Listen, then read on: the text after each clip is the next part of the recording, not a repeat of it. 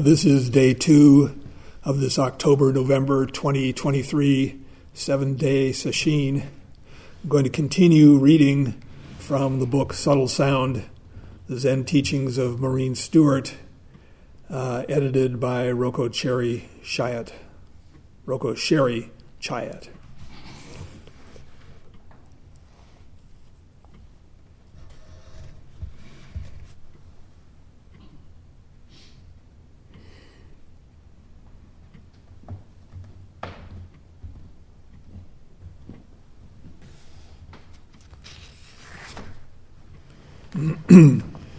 Picking up from yesterday, she says, every day we chant the four great vows.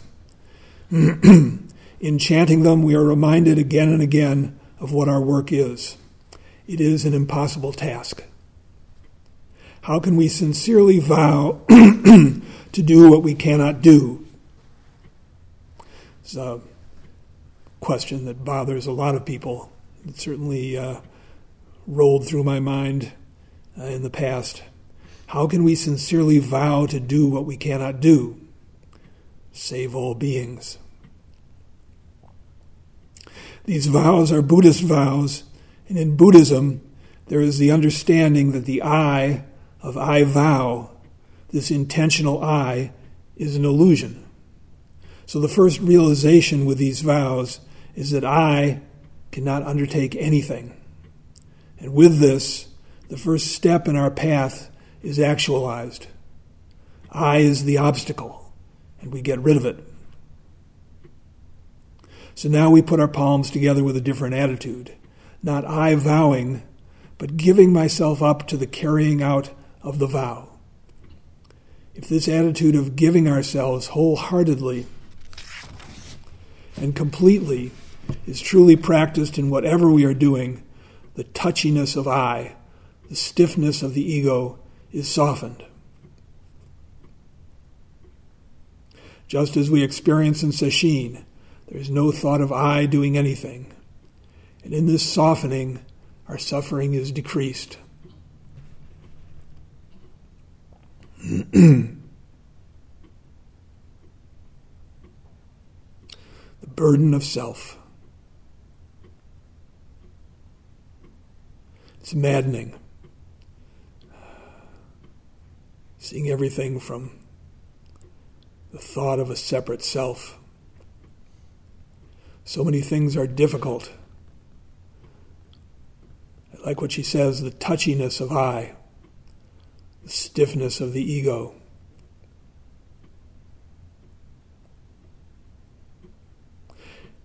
And we may have experiences, especially right after a sesshin, where all of a sudden there's just nothing in the way. Remember when my son was a young teenager, probably the worst part of anyone's life,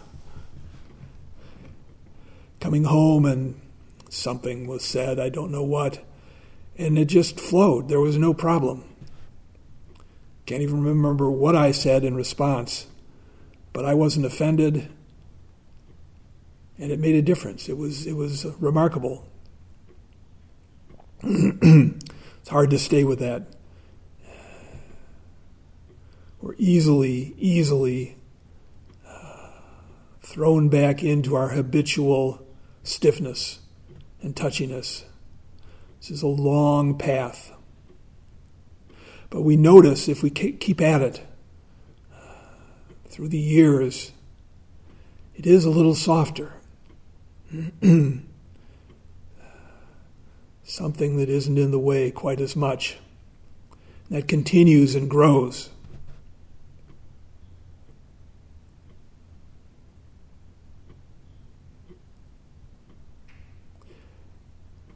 And life becomes easier. She says, in this softening, our suffering is decreased. This softening is also the preparation for the working through of our passions, which we all have. Our emotional reactions, great or small, are aptly called in Buddhism the fires the fire of sadness, the fire of loneliness, the fire of anger. We could add the fire of resentment, fire of despair, fire of impatience,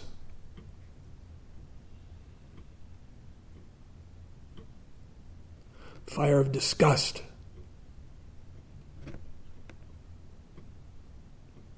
She says, with the attitude of giving ourselves, we can also give ourselves to the fires, rather than avoiding or refusing them or being carried away by them. Usually we refuse to come into contact with those fires, or we give in and are carried away by them, swept away. We are not willing to suffer their irrational force, and so it remains wild and in need of humanizing. Neither refusing nor letting it rip. This is compassion for ourselves. Giving ourselves into the fires again and again and again. They will consume me, which is a real purification. They will consume the ego. With that absence of that ego, the fuel is gone and the fires revert to what they have ever been, our own true Buddha nature. We can just remember in that moment where we're being swept up to stay home, to see what's going on.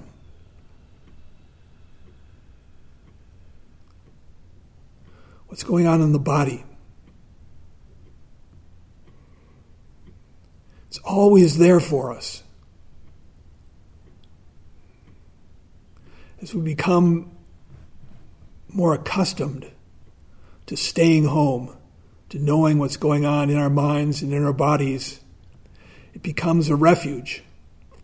When we're threatened, when we're challenged, when we're doing something we're a little afraid about, we can go there. Trust it. How do we learn to go there? By practice, by doing it. First, maybe we can only do it when it's easy. But gradually, our capabilities expand.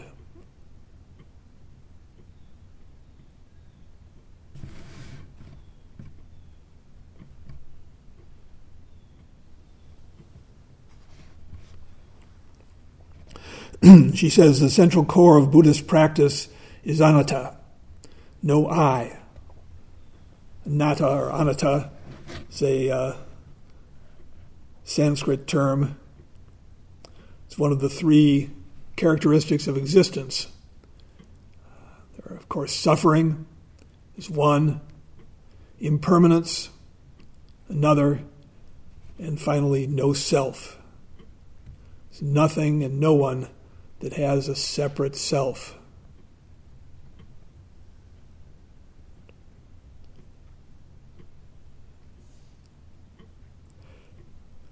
She says, with this illusion of I gone, everything can be seen as it really is, different but not separate. There is no clinging, no alienation, just a warm connection with what is. Buddha's teaching began with suffering and the way out of suffering, and he taught us through his own life, his birth, his awakening, and his death, the way out of loneliness, separation, and the fear of death.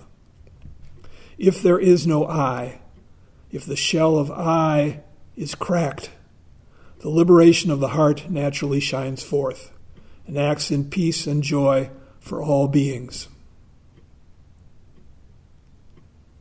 This path, so clearly shown to us, is a way out of the illusion of I, a way out of loneliness, separation, and fear of death.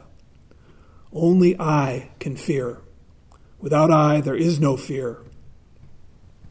It says in the Heart Sutra, no hindrance in the mind, therefore no fear. When that ego shell is cracked, the wonderful warmth of the human heart is released.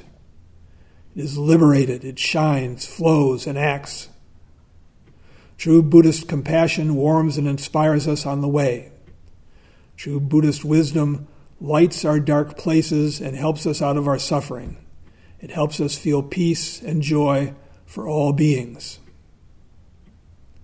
At the end of the Bodhisattva's vow, we chant, "May we extend this mind over the whole universe so that we and all beings together may attain maturity in Buddha's wisdom." What is our Zen practice if not this? I like that sentence. Evidently, some Zen centers that's chanted after the 4 vows. May we extend this mind over the whole universe so that we and all beings together may attain maturity in Buddha's wisdom.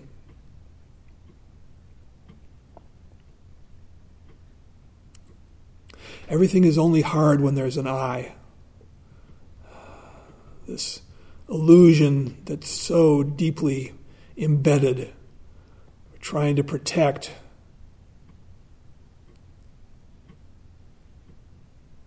Scanning the horizon for threats. Bristling up at insults. Turning on ourselves when this I has failed.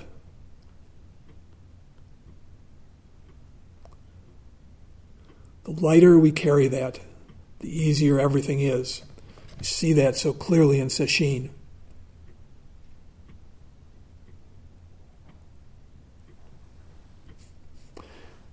If you have nothing to protect, your burden is light. And our natural joy, the joy we felt as children, can come out.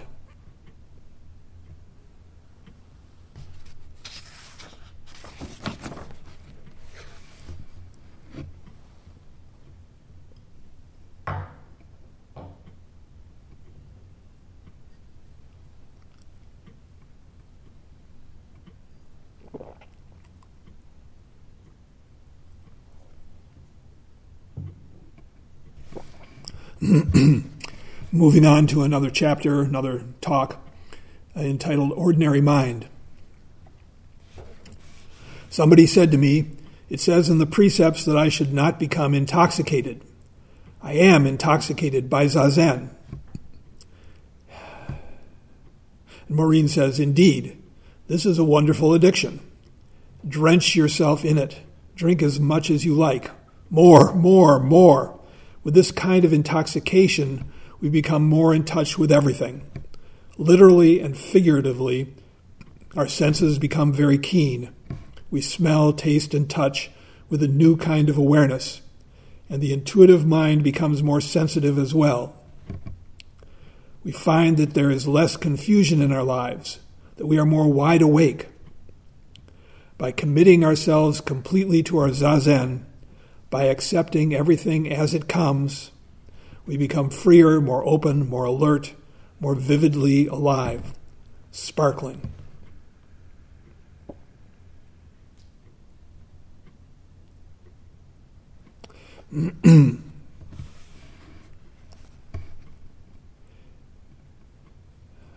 Anthony DeMello talks about this addiction.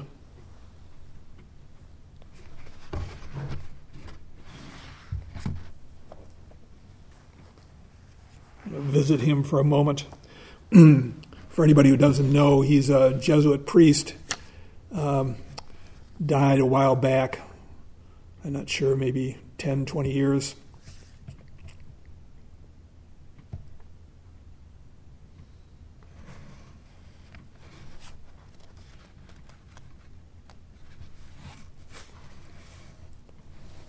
I've read this a number of times.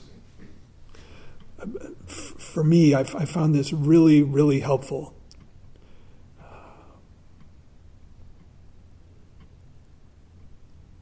He says, if you desire to change what is into what you think should be, you no longer understand. A dog trainer attempts to understand a dog so that he can train the dog to perform certain tricks. A scientist observes the behavior of ants with no further end in view than to study ants, to learn as much as possible about them. He has no other aim. He's not attempting to train them or get anything out of them. He's interested in ants. He wants to learn as much as possible about them. That's his attitude. The day you attain a posture like that, you will experience a miracle. You will change effortlessly, correctly. Change will happen. You will not have to bring it about. A life of awareness settles on your darkness. As this life settles on your darkness, whatever is evil will disappear. Whatever is good will be fostered. You'll have to experience that for yourself. But this calls for a disciplined mind. And when I say disciplined, I'm not talking about effort. I'm talking about something else. Have you ever studied an athlete? His or her whole life is sports, but what a disciplined life he or she leads. And look at a river as it moves toward the sea. It creates its own banks that contain it. When there's something within you that moves in the right direction, it creates its own discipline. The moment you get bitten by the bug of awareness, oh, it's so delightful. It's the most delightful thing in the world. The most important, the most delightful. There's nothing so important in the world as awakening. Nothing. And of course, it is also a discipline in its own way.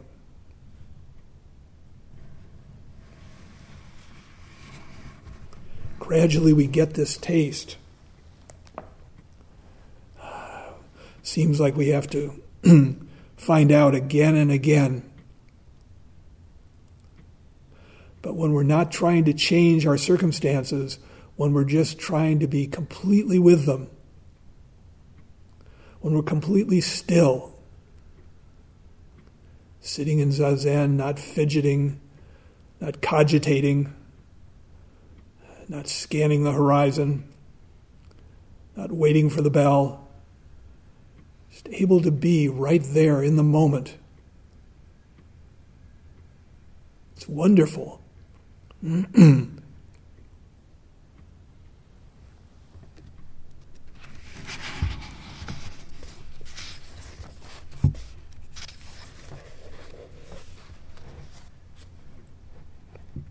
But of course we have to do it. And that's why we're here. And in the process of doing it, we're going to fail. We're going to spin our wheels. We're going to hit bad patches. Going to get bored, going to get tired, going to have pain. There's no other way than through it. But somewhere we know this is where we need to go. So we're willing.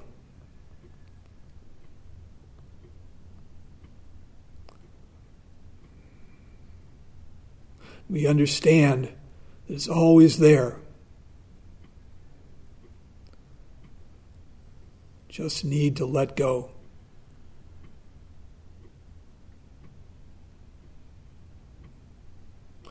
She says, each of us contributes in our own way, working at whatever is given to us to do with mindfulness and gratitude to this practice.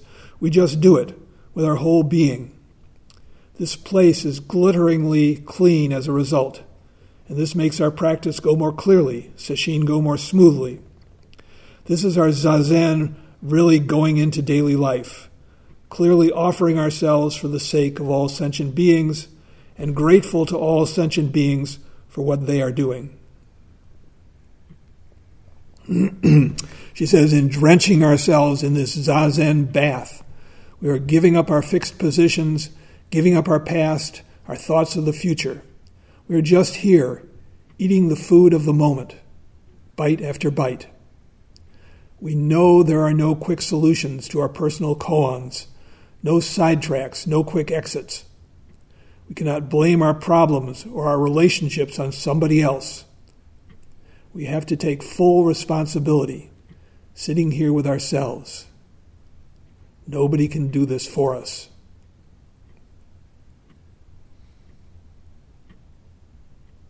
We begin by accepting things as they are. How can you argue with that?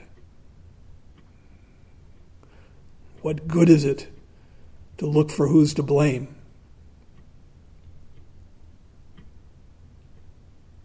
Whether you blame someone else or you blame yourself, what's the point?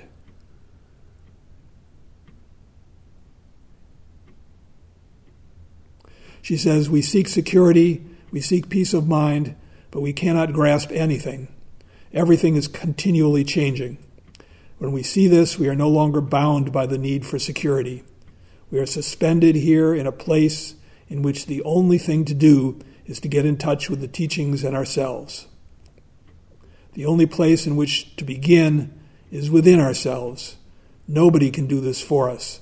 Nobody can carry our packages. Nobody can carry our burdens. We have to work with the richness of our own experience in everyday life. We only know whether things are cool or warm when we experience them ourselves. Somebody else can't say to us, that's cold. We must taste it, feel it. We cannot take the reports of other people's experience as our own. If you put your hand on your heart, it does not beat because you think about making it beat. Nor do you need a medical definition of what a heart is. The power beyond definition is making it beat. The basis of our Zen practice is the reality of our life, which goes beyond all definitions, beyond any words. That reality cannot be buckled up by a definition. You can't put it in a little pigeonhole and say, there, I have it neatly tucked away.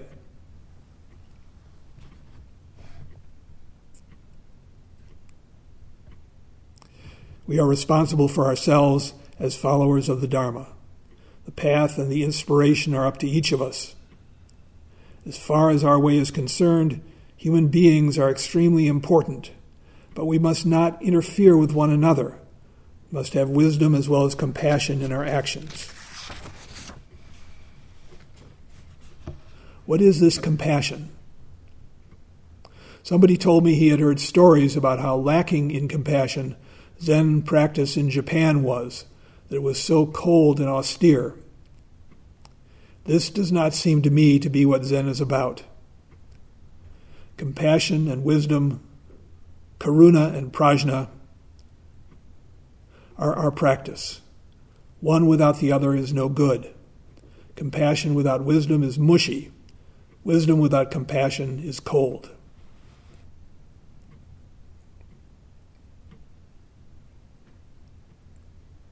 This business about the austerity and the coldness of Zen practice in Japan sure is true in some cases. It's also a different culture.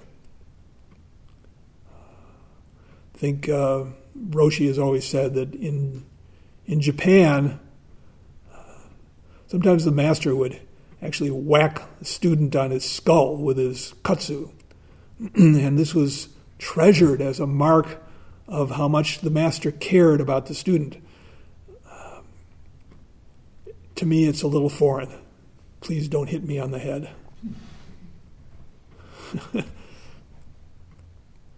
Maybe it would do me some good. I don't know.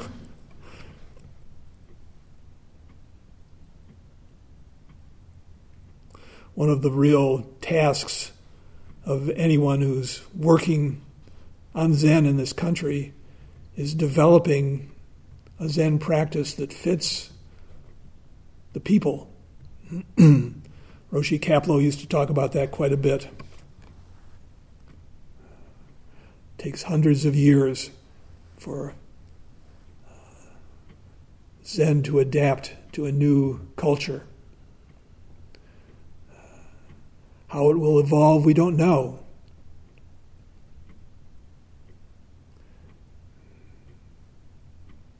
We can't think it out. We just have to do our best. We have to be present, to notice and respond.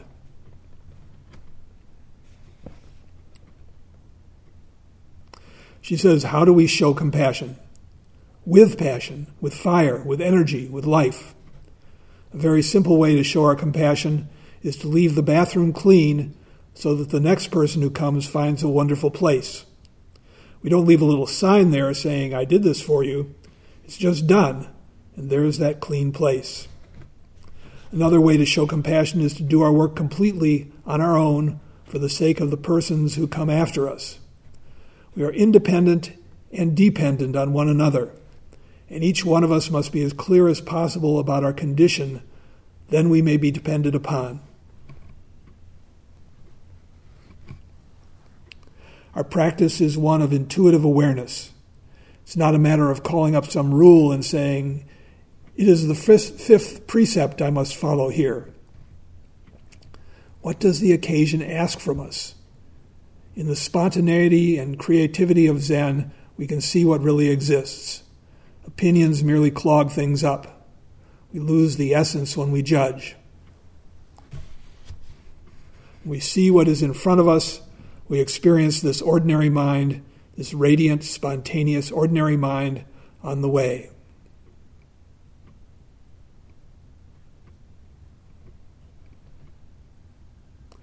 I get a little concerned when people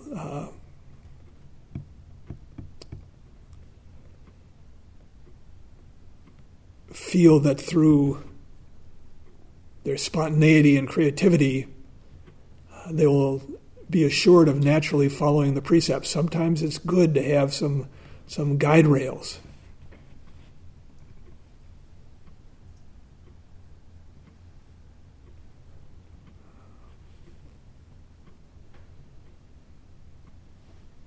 So a lot of the precepts in other centers have been rewritten, so there's a lot more leeway.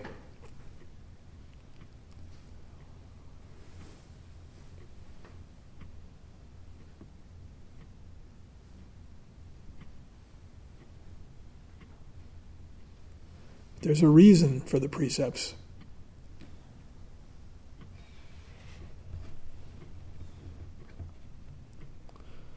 There's a reason for the prohibition against taking advantage of other people sexually, of drinking to excess.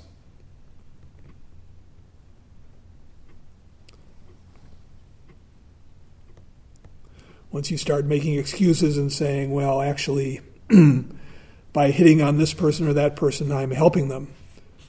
Even though they suffer, they'll grow. Of course, that's bullshit.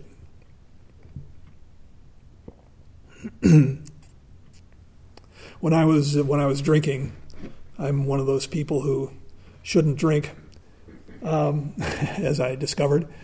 When I was drinking, I used to be very fond of a saying from Carl Jung, said, "An honest drink would no man deny."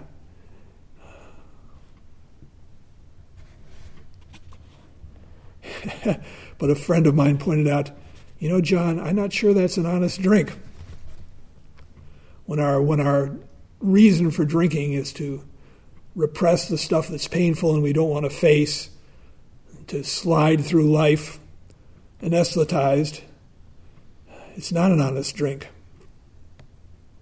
When I announced to my mother that I had stopped, that was it for me, she was a little alarmed and she said, "Well, surely you can have a glass of Christmas cheer."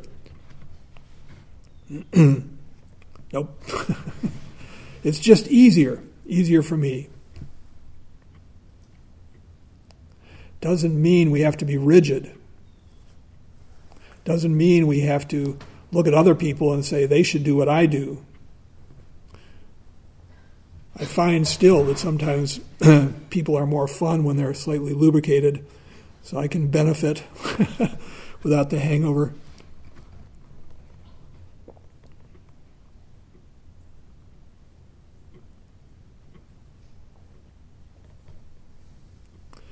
Again, she says, opinions merely clog things up. We lose the essence when we judge. When we see what is in front of us, we experience this ordinary mind, this radiant, spontaneous, ordinary mind on the way. When sitting in Zazen, if we let go of our bodies, remove our minds, what do we have? A clear, pure condition, free from delusions. In this condition, we're like a flash of lightning, free to come, free to go, free to feel pain, free to grow old, free to die, free to express our Zen in our own way, to express our Buddha nature in everything we do, think, speak, and act. Sounds idyllic, doesn't it? Our Zen practice requires intense nen. It's a Japanese term, thought of this instant. It says intense nen or present mind. But to this nen, we add the Bodhisattva's vow that we and all beings together may attain true wisdom. With this vow, our dualistic, discriminating mind disappears. We no longer think, I am doing this work, I am doing this practice, or this is my practice. All of this melts, and we come to feel that subject and object, in-breath and out-breath are one. We inhale the whole universe, exhale to the whole universe. There is no gate between us and it.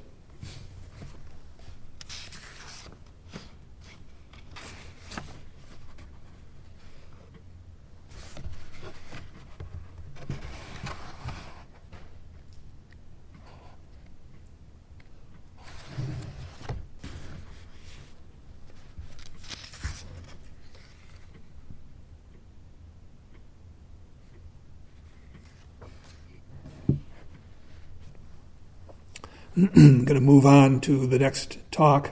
It's entitled Giving It Away. It's easy to say, just become simple, plain, ordinary. Don't think about the past or the future. Just live in the present moment. How difficult. Practicing together, we learn more and more, moment to moment, that we cannot apply what worked in the past to this time. This is completely different. Everything must be done in a fresh, present-tensed way. The old rules don't apply. We must pay attention to what the present moment asks of us. When the future that we expected is here and may be entirely different from what we envisioned. So what is the use of all that worrying about how to deal with it? Wei Neng, that's of course the sixth patriarch of Zen in China. Wei Neng tells us we will never grasp anything by thinking about it after it has happened. If our minds are clear, we will see our original nature at this moment. If our minds are not fuzzy, not painted over by some fixed ideas, not held in thrall by old ways, old traditions, our original nature can be seen immediately. Wei Neng also says that if we hold on to an evil thought, we will destroy the cause of 1,000,000 years of virtue. What does he mean by an evil thought? One such thought that causes us a lot of pain is resentment. It may make us feel quite superior to say to someone, I forgive you. Things quiet down, perhaps, but the pain and resentment may be pushed down into our unconscious minds, and a rigidity comes to the surface. We may say, I'll never do that again, but how do we know what we will or will not do again?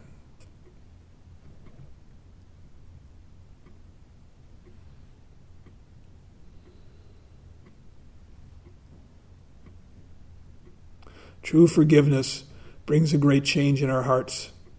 We are always talking about open-heartedness.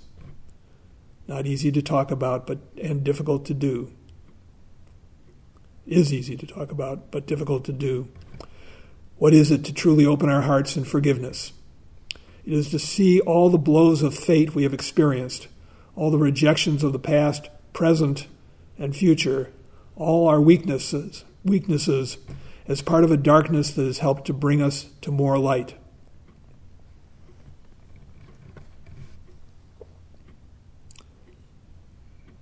It's an advanced understanding to see that the pain we suffer changes us for the better.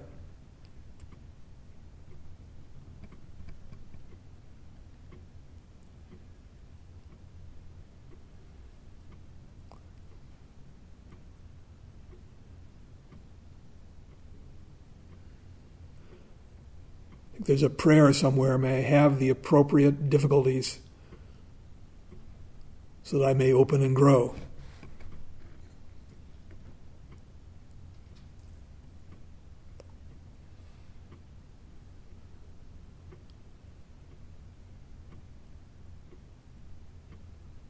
welcome difficulty.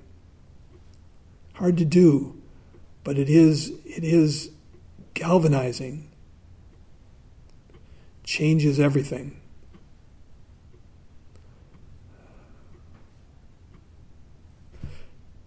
She says we are engaged in a practice of looking in the mirror, seeing ourselves clearly, seeing what is real and what is an illusion.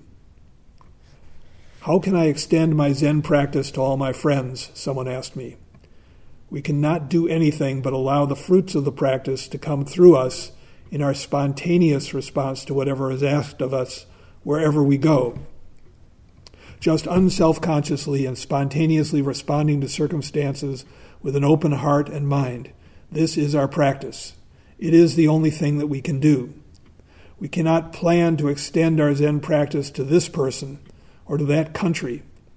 Who knows what will be asked of us here, there, or anywhere? We don't just decide that we're going to bring Zen practice into our lives. Our practice is the foundation of our lives. We cannot unearth the root and say, this is what I'm going to live by. Zazen is the root. Is what we are experiencing day by day through our bodies as much as through our minds. We can memorize all the sutras and shastras. We can read innumerable books. We can search for some key phrase we think will enlighten us. We may try to grasp all these words, but eventually we will forget them. What we will never forget is what our bodies have learned. Our bodies remember what they experienced. They hurt in certain places to teach us something. If we let the breath go through the entire body, it naturally sits up straight. We don't have to fix it. We just have to pay attention.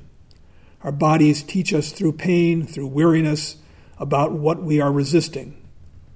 Why are we so rebellious that we get this little knot here or there? Why do we fall asleep? Why do we become bored during Zazen? It's usually because we are really afraid to find out who we are.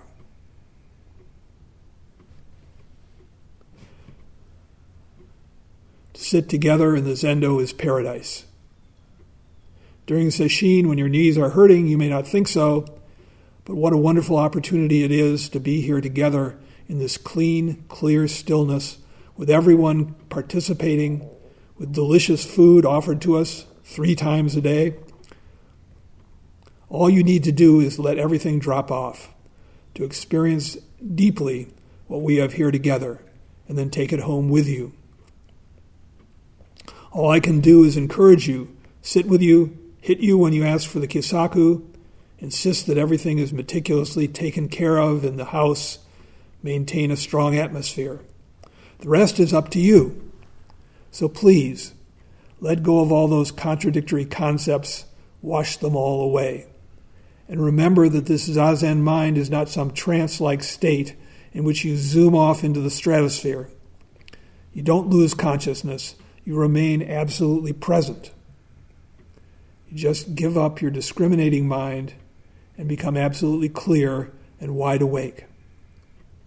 This is what Bodhi means. Enlightened, awakened, wide awake. As Anthony de Mello says, there's nothing more wonderful. Don't keep score. Just keep coming back to that awareness.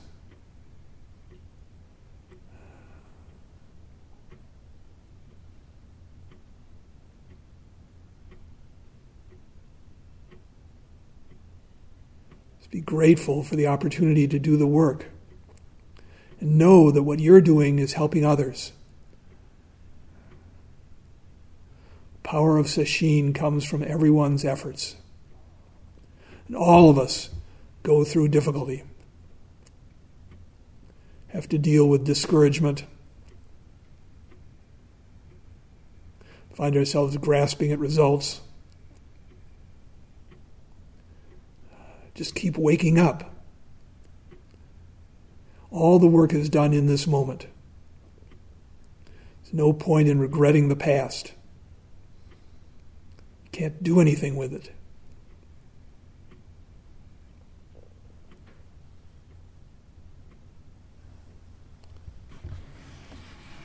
still very early in sesshin. For most people, these first few days are the toughest.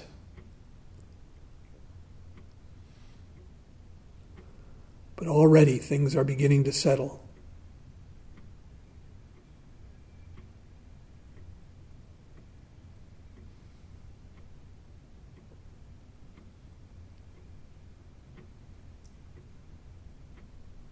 Don't worry about performance.